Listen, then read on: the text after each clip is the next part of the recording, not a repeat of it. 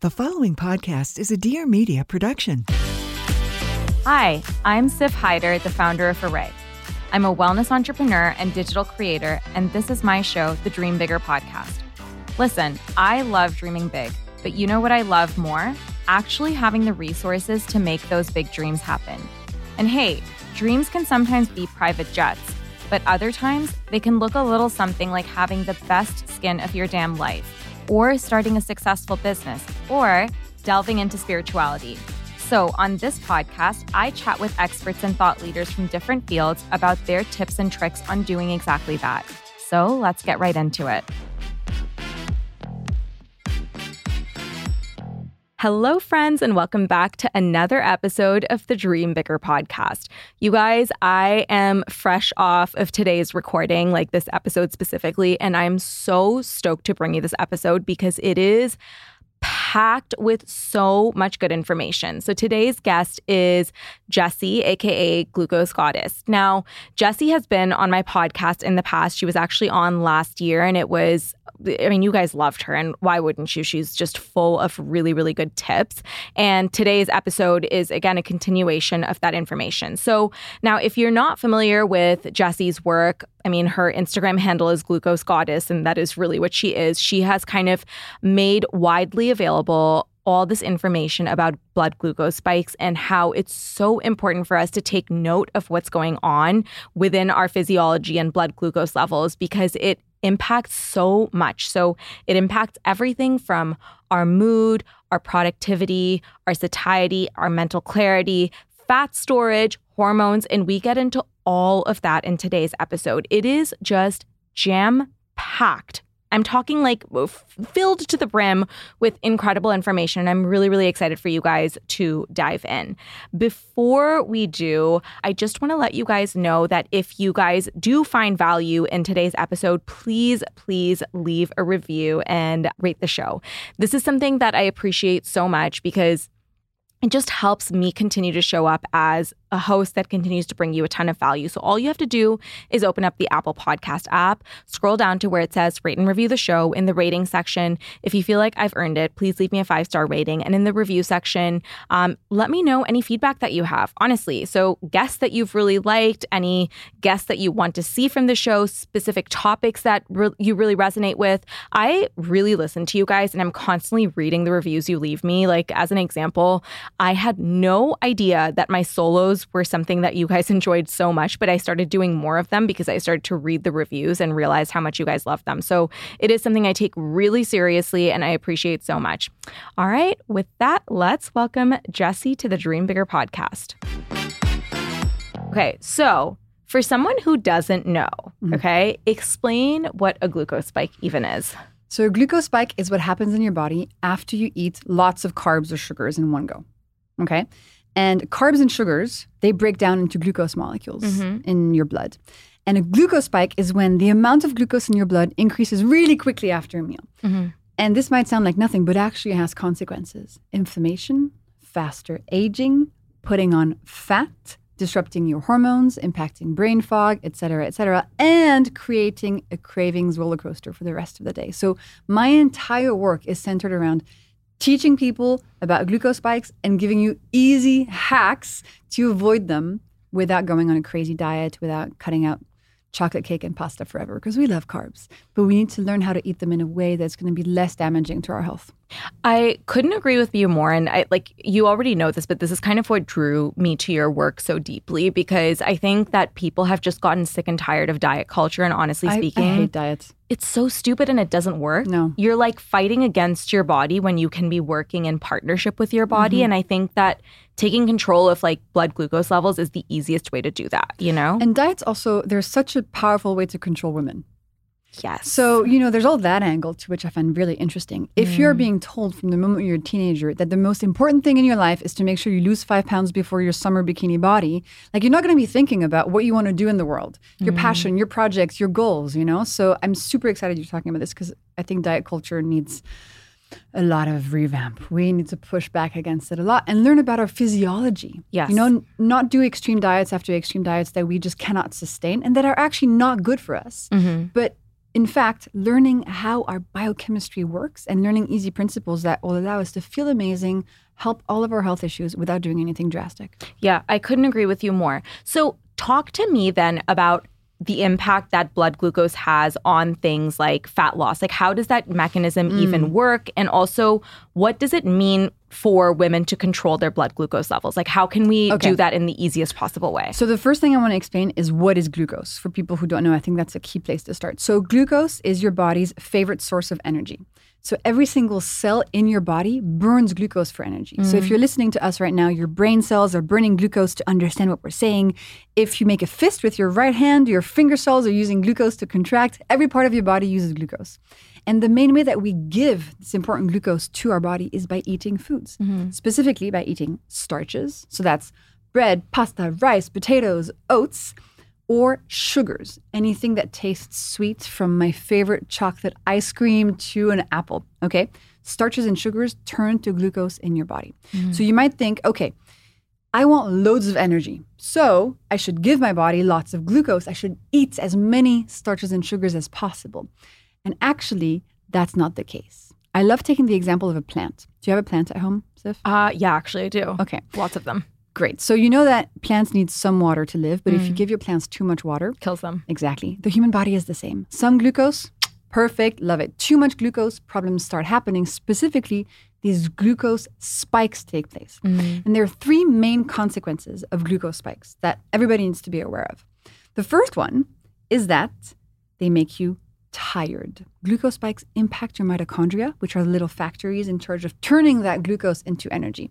And if you give them too much glucose at once, they kind of go like, TMI, cannot deal, going on strike. And so the factories in your cells that are supposed to make energy all of a sudden are not making energy anymore. So you're chronically fatigued. Second thing that happens is called glycation. Glycation is a process that starts from the moment you're born. And it's kind of like cooking. It's like what happens to a chicken in the oven when it goes from pink to brown. Human bodies are cooking constantly. And then once you're fully cooked, you die. I know this sounds really weird, but it's actually the scientific process. So glycation accelerates with every glucose spike you experience. And this shows not only on your face as aging, as wrinkles, but also your organs are slowly aging and deteriorating. And the third one has to do with fat cells, as you were asking me. So your body, when you're having a glucose spike, your body knows this spike is not good for you. It's going to try everything it can to get that glucose level to come back down. And the way it does it is by sending out a hormone called insulin. We love insulin. She's amazing. She grabs all of the excess molecules of glucose floating around and puts them away into storage units, into your muscles, into your liver, and into your fat cells. So excess glucose is stored as fat, and that is one of the ways that you gain fat on your body, okay? So those are the three physiological processes. And then as symptoms, how do you really feel all this? So as I explained, chronic fatigue, main symptom of glucose spikes.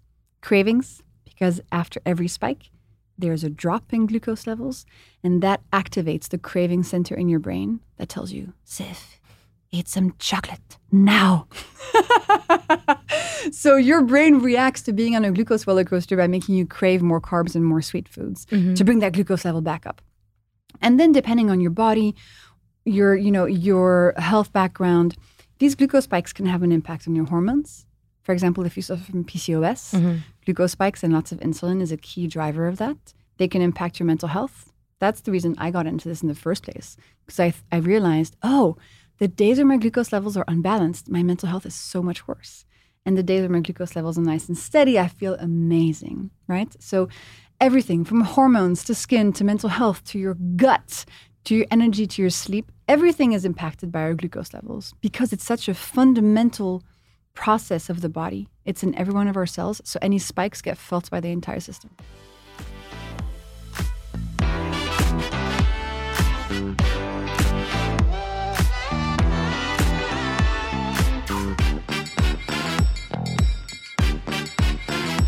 There is nothing I love more than ensuring that my home is both beautiful, but also works with my value system. And of course, like you guys know, I'm very, very particular about just making sure that the things in my home are really clean. And, you know, a few years ago, I became extremely aware of my hormonal health. And right now, fertility is something that I think about, not because I'm having kids right now, but it's something that I want to make sure that I'm good on.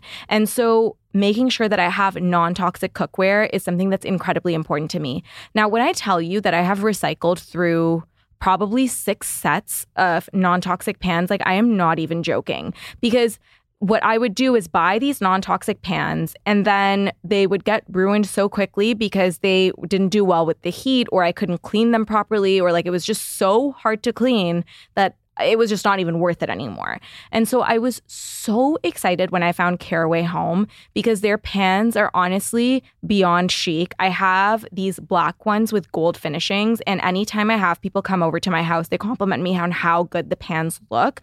More importantly, it's non-toxic and it's super easy to clean. This is super important to me because you guys know I'm busy and I'm not someone who loves to clean for hours and hours on end. I just need to like get it done. And the Caraway Home pans are so easy to clean. The food kind of like glides off it when you're done. It also lasts. You know, I've had mine for months and months, and it lasts, which is really important because I'm someone who cooks a lot and I want longevity when it comes to my things. So Caraway has an offer for you guys. Visit carawayhome.com/dreambigger to take advantage of this limited time offer for 10% off your next purchase.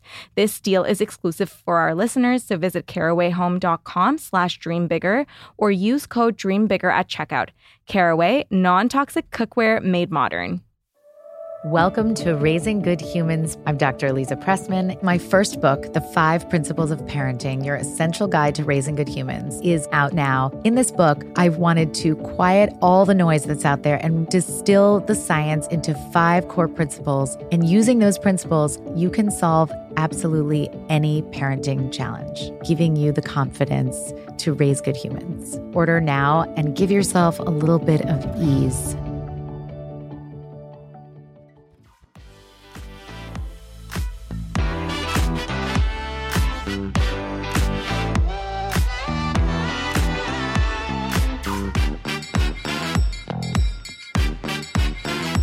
So I actually want to talk about the part that you said about cravings, okay? So have you noticed that when you are in the habit of having a ton of desserts, you kind of start to crave sugar more, and then when you taper that down, you kind of stop craving it as much? Isn't that interesting? Yeah, it's super interesting. Yeah. Is it to do with blood glucose levels as well? There's a few different things going on with cravings. So first of all, yes. So the more sweets you have, the more sugar you have, the more you're going to trigger these spikes in your body, which are going to lead to drops afterwards.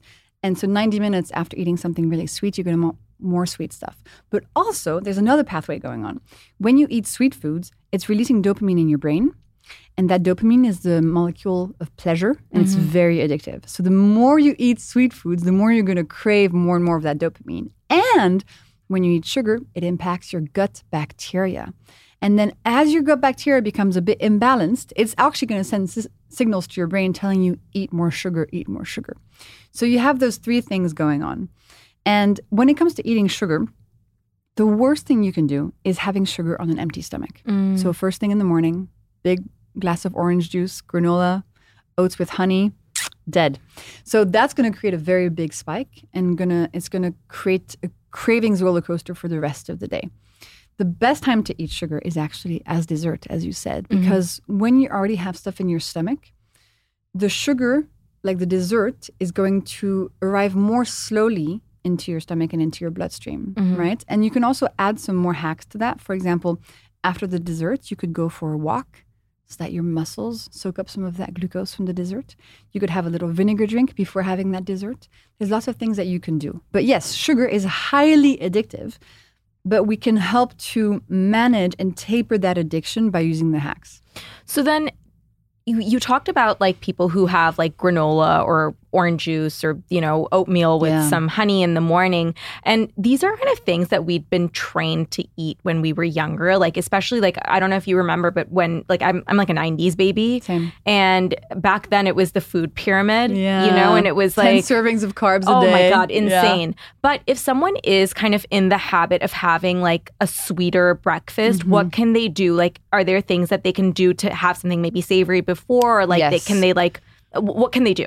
So first of all, if you feel amazing and you're like, my life could not be better, I could not feel better, and you're having a sweet breakfast, like, don't listen to me, right? Like, I have a lot of respect. But if there's something, a part of your physical or mental health that you wish could improve, then fixing your breakfast is going to be very key. So switching from a sweet breakfast to a savory breakfast is really what you want to do. But if you're so used to having that granola and eating, I don't know, some chicken feels impossible, which I understand. The first step you can take is exactly as you mentioned, is to have something savory before the sweet food. So for example, 2 soft-boiled eggs with some sea salt before you have the granola, right? Or a Greek yogurt before you have the orange juice. Or if you can, and this is what I recommend, really try to have only savory things in the morning, and then all the sweet food that you like, have it for dessert after lunch. Just sort of delay the breakfast food to later in the day to dessert after your next meal. That's going to help you get all the dopamine from it still, but with less impact on your glucose levels. Yeah. And other ideas for breakfast, like I love leftovers. Leftover chicken with rice and a sliced avocado. Or when I'm here in LA, I love the fish cakes from Erewhon. So I have the salmon fish cakes in the morning with some green beans and some Parmesan. Like think about your breakfast as you would any other meal. Yeah. The idea that we should eat dessert for breakfast, which is what we've been trained to do. It's crazy. It's bullshit. It's just an invention of the food industry to sell you really cheap, really addictive food. Yeah. Also, when I used to do that when I was younger, I remember feeling so fatigued. Like this was when I was in high school, like if I'd eat something like sweet in the morning, like cereal before running out the door, I'd notice this like massive energy crash like a couple of hours in. 10 a.m., yep. It's just, you're not even that productive. No. So there's like a way to do this. And like, I'm with you. I personally love having like lunch foods for breakfast. Yeah. Or like dinner, like leftover things. Like today I had like a beef hash with like 2 eggs I threw in. Yum. And I was like, it was so good. Yeah, so good. And it's filled with protein. And so I have all this energy to sustain me for hours and hours. It's so much better. So much better. But when we were young, I used to feel the same. I grew up eating a Nutella crepe and orange juice for breakfast. And that 10:30 crash at school, I thought it was normal. Yeah, I know. I was like, oh, this is just life. 10:30, you're super hungry, so hungry your stomach hurts and you can't focus in school. It's like you don't realize there's a complete other world waiting for you if you just change your breakfast. And that's why that's the hack that I recommend everybody starts with, because it's just so powerful. It is so powerful. Like you have energy, you're clearer. Like, I don't know, you feel like sparkly. Yeah.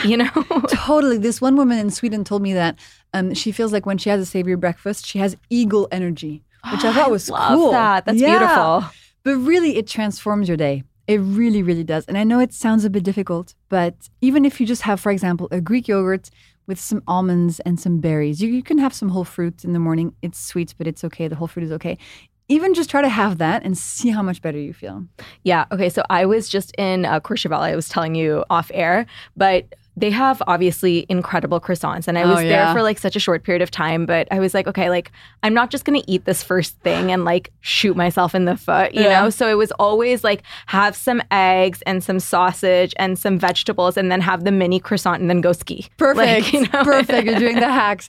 And if you don't want to do a savory breakfast all the time and it's the weekend and you're going to brunch and you want to have chocolate for breakfast, like do it, of course, We're not here to do something super strict that you can't sustain, but in your day-to-day life, when it's easy, try to apply this hack. And once you start, it's really difficult to go back to sweet because you just feel like such a different person. Agreed.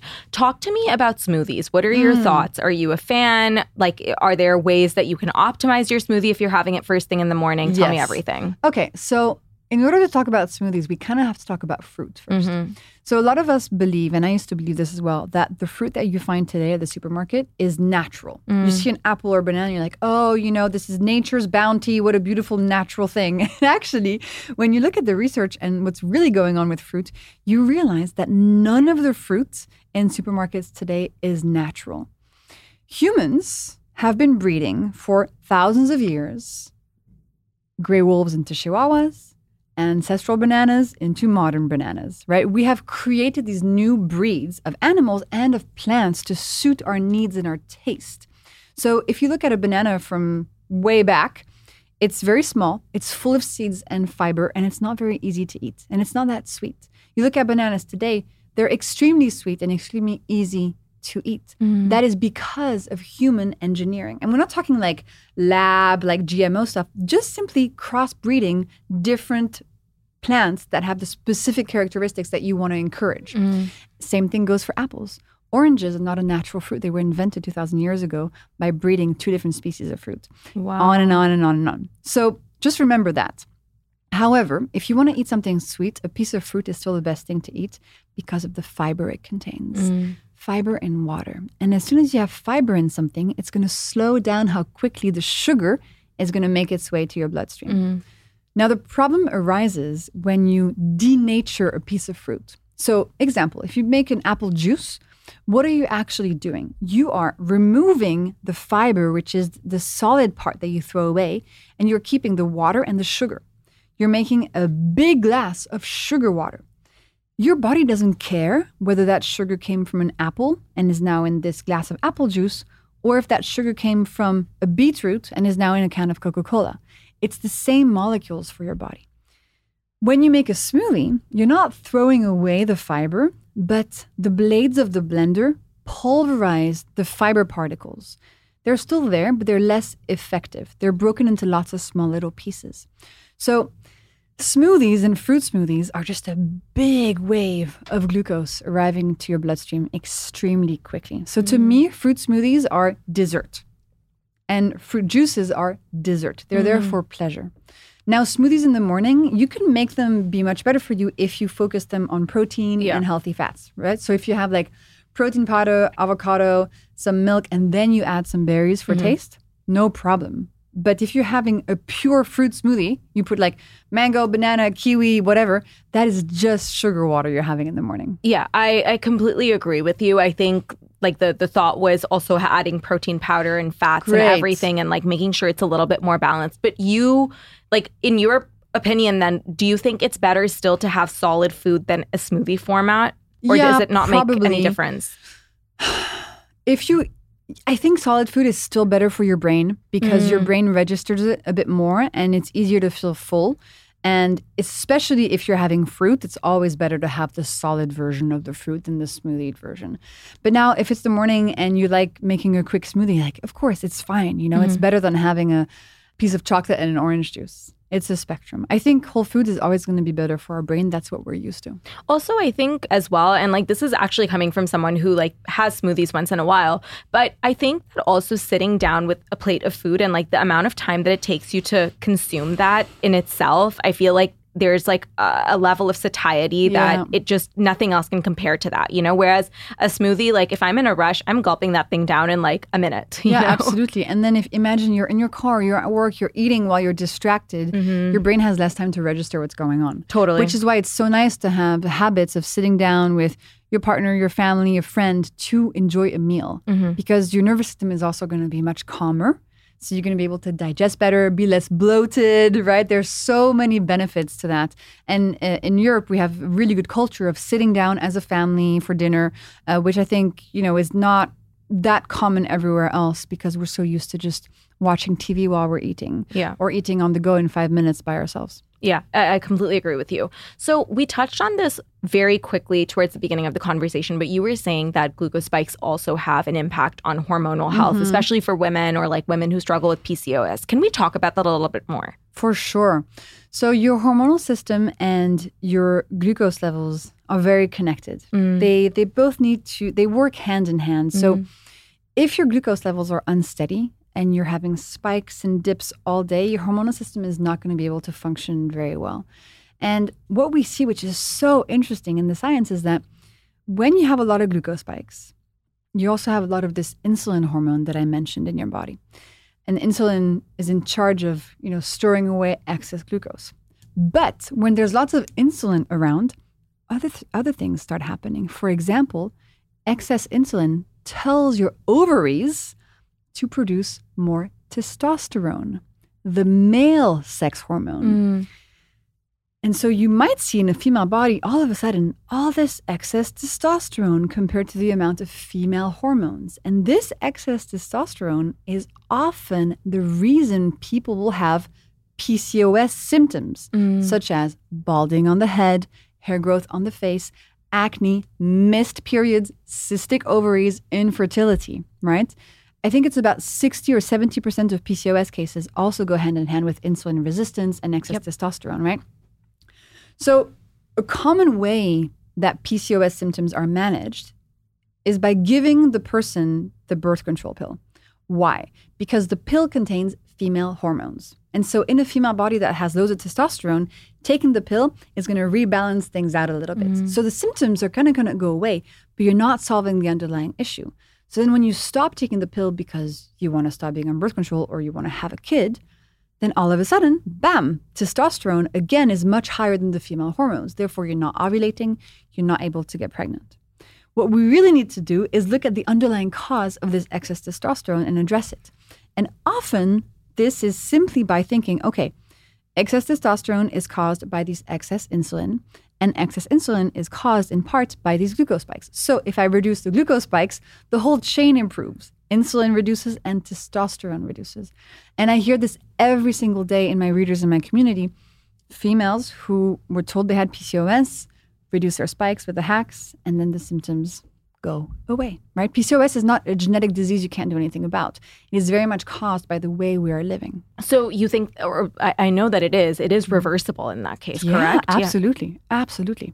Yeah. And I think that gives people a lot of hope because it's, when something like this happens to you, you can feel kind of so out of control with what's happening, but knowing that there are certain things like measures that we can take to still real things and put them in our control is comforting, in my opinion. Absolutely. And I think also we get lost because when you see a doctor's job is to diagnose the condition and give you medication. Totally. That is their specialty. And they're really, really, really good at that.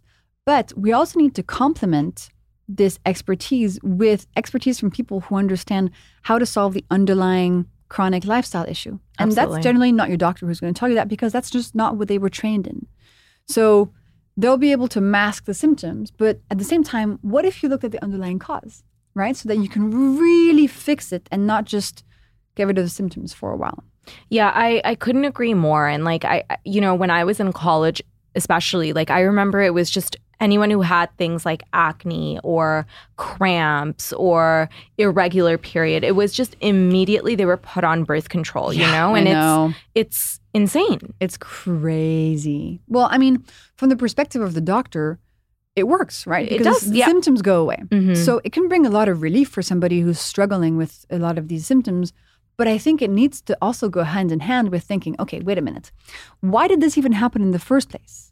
Because the doctors often cannot answer the question of why is this happening. They'll just say, listen, this testosterone value is up, so I'm going to give you the pill and it's going to go away, right? But yet then you also have to do your own research, which is tough. Yeah. And see if you can fix it. Because that's going to bring you true long-term health and true long-term freedom. Because we don't want to be on birth control for our whole life. Agreed. Right? And that's kind of, I see my work as being complementary to what doctors do. I'm a scientist and I just explain to people how their body functions. And we can work hand in hand to give you maybe a short-term medication solution if you need it with your doctor and also fix the underlying issues so that you can feel your best. Love that. So we discussed like a couple of different hacks, which is savory breakfast and when to time your dessert. Yes. What other hacks can you share? So say someone is like suffering from PCOS and they are really wanting to make the right choices in their diet and like try to rein in their blood glucose levels. So what do you recommend? Savory breakfast, absolutely. Timing of sugar, very important. Then another one that's really powerful is eating veggies at the beginning of your meal.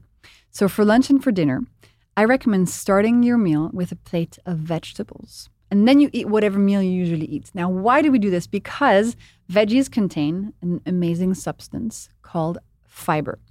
And fiber, when we eat it at the beginning of a meal, has time to go and coat our upper intestine and create this sort of protective mesh. Okay, the fiber sort of deploys itself onto the walls of your intestine and creates this shield for you. And then anything you eat during the rest of the meal, if it contains glucose, those glucose molecules are not going to be able to go through as quickly from your intestine to your bloodstream because of that protective fiber mesh. So you don't have to change what you're eating. Just add the veggie starter, eat what you usually would, and your glucose levels are going to improve. And that's the key, right? We're not restricting, we're not cutting out stuff. We're actually adding food in, which is amazing. So that's a good one. Another great one that has really cool studies on it is vinegar. So this hack is, before you eat any starches or sugars, have a tablespoon of vinegar in a big glass of water. And it can be any kind of vinegar, apple cider, white wine vinegar, whatever. And vinegar contains a very cool molecule called acetic acid. And acetic acid slows down how quickly starches and sugars turn to glucose molecules into your bloodstream. So again, we're slowing down digestion, we're slowing down the arrival of the glucose molecules into your bloodstream so that you can keep eating the way that you usually eat and also improve your glucose levels. And so what happens when you do this? Your energy is going to improve. Your cravings are going to reduce. So you're naturally not going to want to eat as many cookies as before. Your brain is going to be clearer.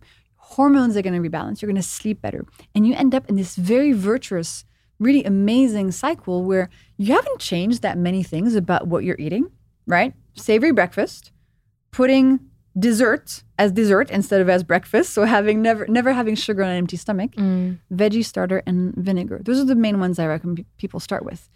And you feel like a whole new person after a few days. And this is sustainable forever. Yeah, it's true. You can also, I guess, combine the vegetable and the vinegar thing if you make like a vinegar dressing. Exactly. You can have a veggie starter with a vinegar dressing. Yeah, so easy peasy. Easy peasy lemon squeezy. Actually, lemon. Speaking of lemon squeezy. So you can have lemon juice instead of vinegar, but it's not as powerful. So to have the amount of power on your glucose levels as is in 1 tablespoon of vinegar, you need the juice of 3 lemons. Oh, wow. Yeah, so that's a lot. Oh my gosh. Okay, yeah, no one has time for that. That's way too much lemon. That's insane. So I want to talk to you about coffee and blood glucose spikes because there's definitely some conversation about eating food before drinking coffee in order to minimize any glucose spikes. You got it. Is there merit to that? Like, can black coffee spike your glucose levels?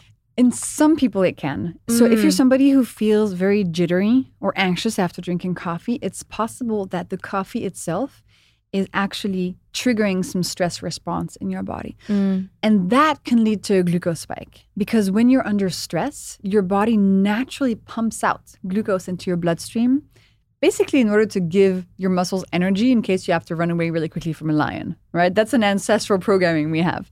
So if you're somebody that after they drink coffee, they become stressed out, it might be creating a spike. If that's the case for you, an easy hack is have your coffee after breakfast instead of before breakfast. Yeah. Easy one. Super easy. So on that note of coffee, we need to talk about milks because, and I know we talked about oat milk last time that you were here. We can talk about it again. But I feel like we need to talk about it because it's not been dispelled quite yet, you know. I'm doing my best, girl. Yeah. So oat milk. Okay. So imagine making pasta milk. So if you wanted to make pasta milk to put in your coffee, you would cook pasta, right? And then you would blend it in a blender with lots of water until it's completely liquid. And that would make pasta milk. Now, nobody uses pasta milk, but having oat milk is kind of the same concept. You're just turning these oats into this liquid juice, this liquid starch. And so because oats and pasta are 100% glucose, when you drink oat milk, you're drinking basically glucose juice. So of course, oat milk is going to create a big spike in your body. Now, while I do not recommend it, I understand some people just cannot live without oat milk. If that's the case, have it after breakfast instead of before and use some other hacks. For example, go for a walk afterwards. But a much better milk for your glucose levels will be unsweetened nut milk, almond, macadamia, pistachio, coconut, or just regular milk. Like I just drink full-fat dairy. I handle dairy very well. Great source of protein, great source of fat, no glucose spike. Yeah, I couldn't agree with you more. I feel like if I'm gonna have give myself a glucose spike, right, I'd rather get it from like a dessert or like, you know what I mean? Like something that I'm like sitting and like enjoying for like a long period of time. And I think that the thing with oat milk is that people think that they're doing something like healthy. And my thing is that if you have the knowledge and then you choose, absolutely go for it, go off, you know? Yes, but you don't want to be tricked. Exactly. Like everybody knows that if you eat chocolate, it's for enjoyment and pleasure, right? Or if you eat a donut, everybody knows that. But the thing that drives me mad are all these products that are disguised, that people believe are healthy. So fruit smoothies, fruit juices, those little shots you can buy at the coffee shop that have like turmeric and ginger, but also like 15 grams of sugar in them. It's insane. Oats milk, etc.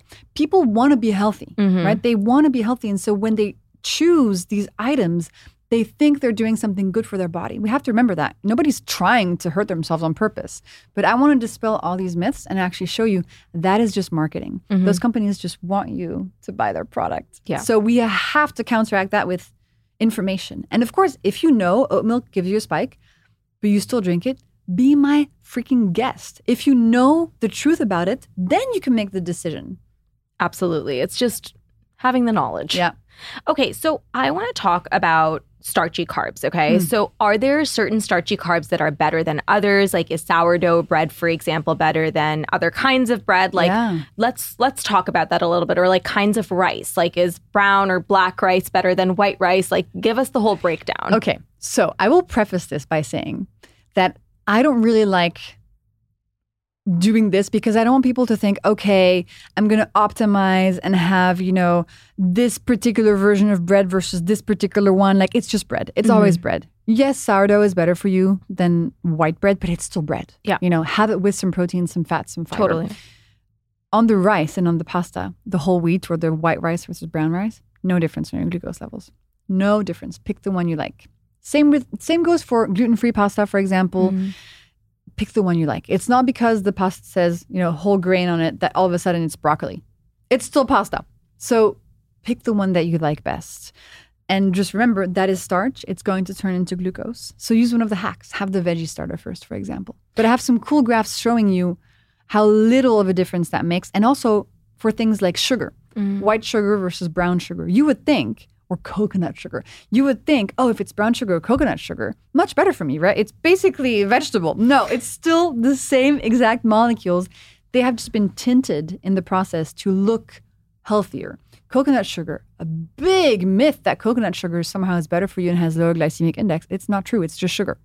So it's like literally the same. It is the same. Okay. It's the same molecules. There's no difference. Honestly, though, this kind of information is quite liberating because then you can just go out and like have the thing that you want to just enjoy, versus like feeling like you're making a compromise and doing something good for your health. But at the end of the day, it like surmounts to like the same. For example, having a vegan, gluten-free, coconut sugar-based brownie versus the brownie you like. Actually, have the brownie you like because the vegan, gluten-free, coconut sugar brownie could actually be worse for you. It's not because it's vegan or gluten-free or, made with 100% real fruit that it has any different impact on your body necessarily. So don't fall for these labels. So what about stevia then? Because it's interesting. Like, I mean, obviously, initially it was like stevia is the panacea, right? Yeah. But then there's also been studies showing that with these like 0-calorie sweeteners, it's almost like your body is expecting something sweet, but then it doesn't get it, and it's almost like a little bit more harmful. So what's your thoughts around that? Sweeteners definitely have side effects that we don't like, right? So impacting your microbiome, they can increase cravings, they can make you feel like you did something good for you, therefore you're going to compensate by eating even more real cookies later. They have a lot of damaging side effects. That being said, real sugar has these damaging side effects times 10, okay? So I really hope people do not switch from Coke Zero or Diet Coke to real Coke, okay? Yes, sweeteners are not great for you, but they're actually better for you than 25 grams of real sugar. Yeah. And we need to zoom out because often we get so focused on like, oh my God, this thing is so bad that we don't realize that the other thing that we're going to switch to could actually be worse. So let's zoom out, okay? Best thing ever is to not have any sugar or any sweeteners, okay? Second best thing, if you're going to have a soda, for example, is to have the diet or sweetener version. And then worst thing for your health is going to be to have the regular version, right? That being said, like if you want to eat something sweet, you could argue that it's better to just have a real cake versus to have a stevia sweetened whatever thing, because just enjoy the sweet thing that you like, Or you could even use the sweeteners like stevia to wean yourself off of putting 2 sugars in your coffee. Yeah. You see what I mean? So we need to zoom out and not do so much fear-mongering on aspartame. Yes, aspartame is not good for us, but 25 grams of real sugar, way worse for us. Yeah, love that. Okay, I want to move on to, we talked about vinegar, okay? We talked about like how you can add it to your vegetables. What about vinegar capsules? There's no science on them. We just don't know if they work. And vinegar gummies, those guys. That's a little dessert. It's a little sweet treat. Vinegar gummies have, 2 to 5 grams of sugar in them. So because of the whole vinegar craze, all of these different products have come onto the market telling you, oh, you can have vinegar without needing to drink it. It's going to be great for your glucose levels. Over the past 2 years, I've been looking at everything on the market. At best, it doesn't do much, or there's no science supporting it. At worst, it actually creates a glucose spike. So it's cool that we're talking about this. I actually have found 4 plants that have existed forever, but that recently have had clinical trials on them showing that they can reduce the glucose spike of carbs by up to 40%, 40, which is more than what vinegar does, which is reducing it by 30%. Wow. So we have, white mulberry leaf, lemon, cinnamon, and antioxidants from vegetables.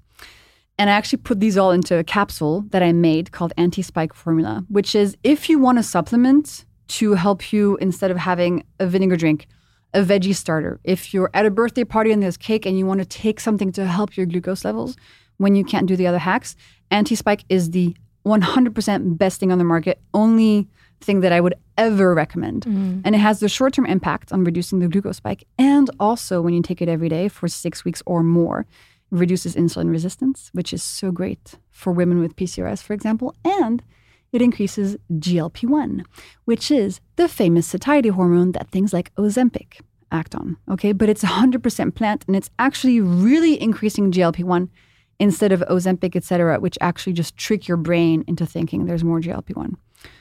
But again, when it comes to capsules and supplements, I would always recommend people do the real food approach and these hacks that are free, right? And vinegar drinks are great. They're actually really cheap. But if you have, $60 that you can put into this capsule, the one I made is the only one that you should take when it comes to helping your glucose levels. Love that. And yeah, I'm very, very excited for this. Okay, so want to move on to audience questions because we have a number of them. Yay, love it. So the first one is, what's your opinion on the trending nighttime mocktail with cherry juice? Like the Sleepy Girl. Never heard about it. Really? Oh, the Sleepy Girl mocktail. Yeah, so it has cherry juice and magnesium. What are your thoughts? Because it does have cherry juice in it. I mean, okay, first of all, I don't think there's much science on cherry juice. I'm not sure where this thing comes from. I should test it with a glucose monitor and see. Please. Magnesium is great for your glucose levels, for your sleep. I take a magnesium capsule, magnesium bisglycinate. That's the form. So good. Yeah, before sleeping. Listen, if it floats your boat and you want to try it, go for it. I don't think it's going to do much, but if you drink sugar right before going to bed, generally that's going to create a glucose spike and then a glucose drop. And that drop, maybe it's at 2 a.m, can actually wake you up. If you ever wake up with a pounding heart, sweat, that can be because your glucose levels are crashing. So do not recommend. Okay. But, if you want to try it, go for it. Okay, can you please? I will. Yeah, I will do this week. I'll test it. Okay, I really need to see. The people want to see. Great, I'll do that. I promise. It'll be up soon. What is your go-to breakfast to start the day? If I have good leftovers in the fridge, I'll put them in a pan, crack 2 eggs, put a bunch of Parmesan cheese on it because I love Parmesan. Oh, yum. Yeah. Easy. Or if I'm home and I have everything I need in my fridge, I'll do my 2-egg omelet with feta and tomatoes. That's my favorite way to start the day. Oh, that's so delicious. So easy. So easy. Okay, talk to me about an ideal day of eating. So like breakfast, lunch, dinner, snacks, literally your ideal day. I thought you were going to say an ideal date. I mean, we can do that too. Okay, ideal day. Savory breakfast, coffee. Then you don't eat anything until lunch. Lunch, you have something that's not going to spike your glucose levels. So big salad, protein, healthy fats, olive oil, throw some whatever you like in there. Then generally what happens to me is that in the afternoon, I want to eat something sweet. Okay. I just I'm that girl. So at 4 p.m. I'm like, Jessie could have a cookie right now. So I'll buy the cookie. And if I'm able to, I'll actually keep it for dessert after dinner because that's going to be better for my glucose levels. If I can't wait, I'll have anti-spike capsule. I'll have a handful of almonds. I'll eat the cookie and then I'll go for a walk. right? That is really smart. Yeah. Yeah. And then dinner, I love eating carbs. So dinner will always have some sort of pasta, rice, potatoes, something, but always with a veggie starter at the beginning of the meal to reduce the spike. So I might have like some roasted broccoli with tahini, then I might have like some salmon, and then I'll have some pasta with, again, Parmesan because I'm just obsessed. And then maybe some chocolate, and then magnesium, and then I go to sleep. Easy. Yeah. So you are then a fan of like 3 square meals versus snacking all day long.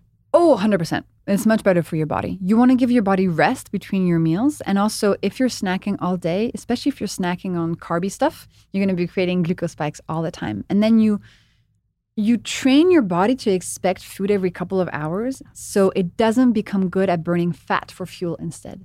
I was recently in France and we were doing this, I was on this TV show and it was a very long day of shooting and we were on set for like 4 hours. And we couldn't eat, we couldn't do much. We just had to sit there and smile. And this woman next to me after 2 hours, she turns to me and she's like, "Hey, Jessie, are you feeling what I'm feeling?" I'm like, "No, what?" She's like, "My blood sugar is really low. Like, I need a snack. I'm going to pass out." And I was like, wow, that is a perfect example of very bad metabolic flexibility. Not being able to go more than 2 hours without eating. I was fine for 5 hours. I mean, I was hungry, but my body was okay. It was burning fat for fuel. So that's such an important thing you have to train yourself to do. I also think that on that note, a lot of people, and I was guilty of this for a really long time, I would do a breakfast and then I would just not really eat for lunch and I would be starving. Ooh, yeah. And then I would be like grazing on like random things. Yeah, chips and bread. Oh my and God, stuff. it's horrible. Yeah. So I feel like having a proper lunch like you described in your ideal day, like I feel like that is actually like a big hack that is not talked about enough. Well, we also don't eat enough protein. Yes. That's a big one. So when I started realizing, ideally you want to have 1 gram of protein per day per pound of body weight. Yes. Right?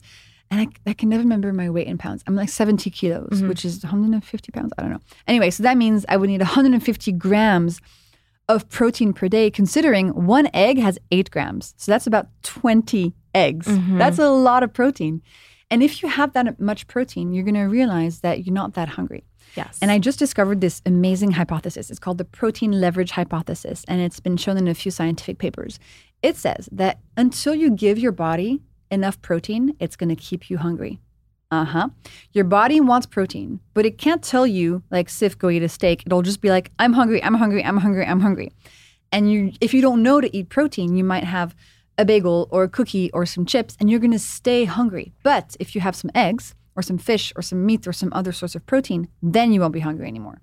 I love that you're talking about this because personally, even for me, when I upped my protein intake, my life completely changed. Yeah. I was like in a better mood. Yeah, I had all this energy. totally. Like I was crushing it at the gym. Yeah. My hair's better. I'm like, what the heck? Like, why have we been sleeping on this? Yes, absolutely. It's huge. It's huge. And we're chronically under-proteined. Yes. For sure. Yeah. And also, I think like men talk about this, but it's such like bro talk, you know? And I feel like I'm glad that women are like actually starting to talk about this because it's really important for us too, you know? This is making me really hungry talking about this. I mean, I had like a protein-filled breakfast in the morning, so I'm like good. But yeah, like I'm excited for lunch. I'm having like chicken and all of that. So excited.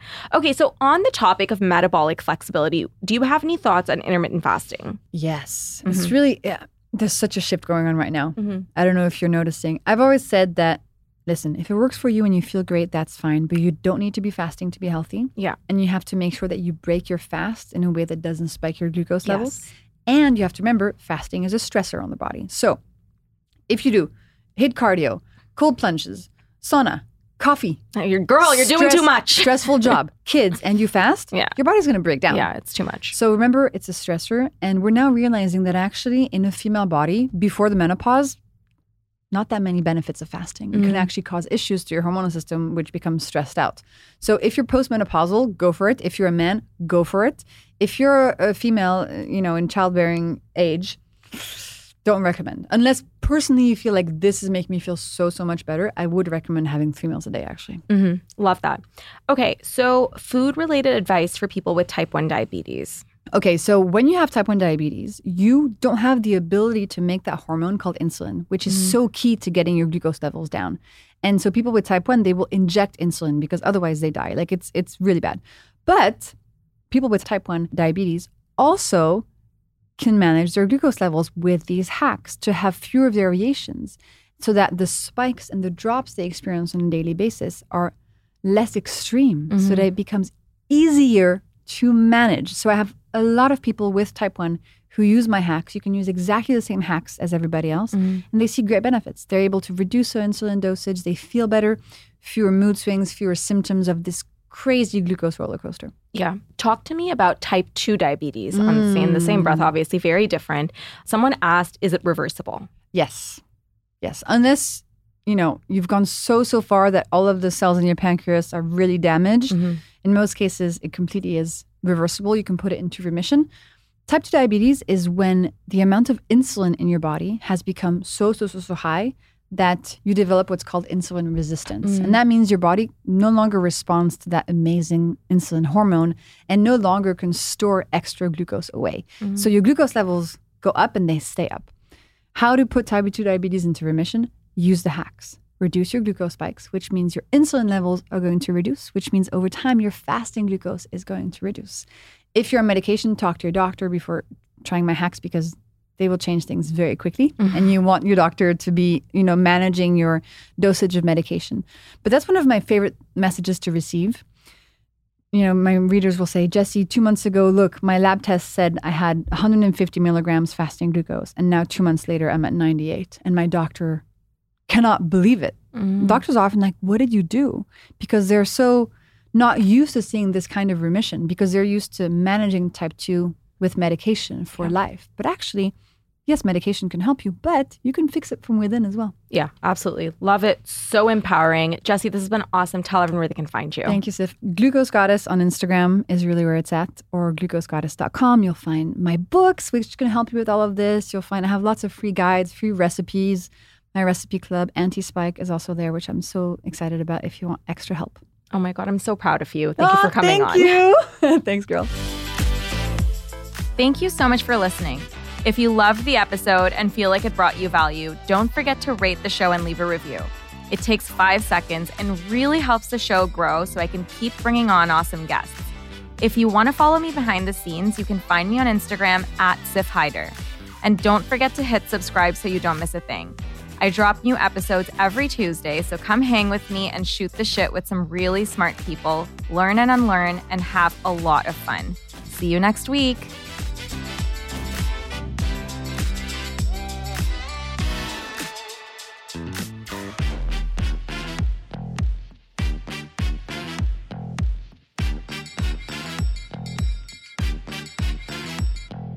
Please note that this episode may contain paid endorsements and advertisements for products and services. Individuals on the show may have a direct or indirect financial interest in products or services referred to in this episode.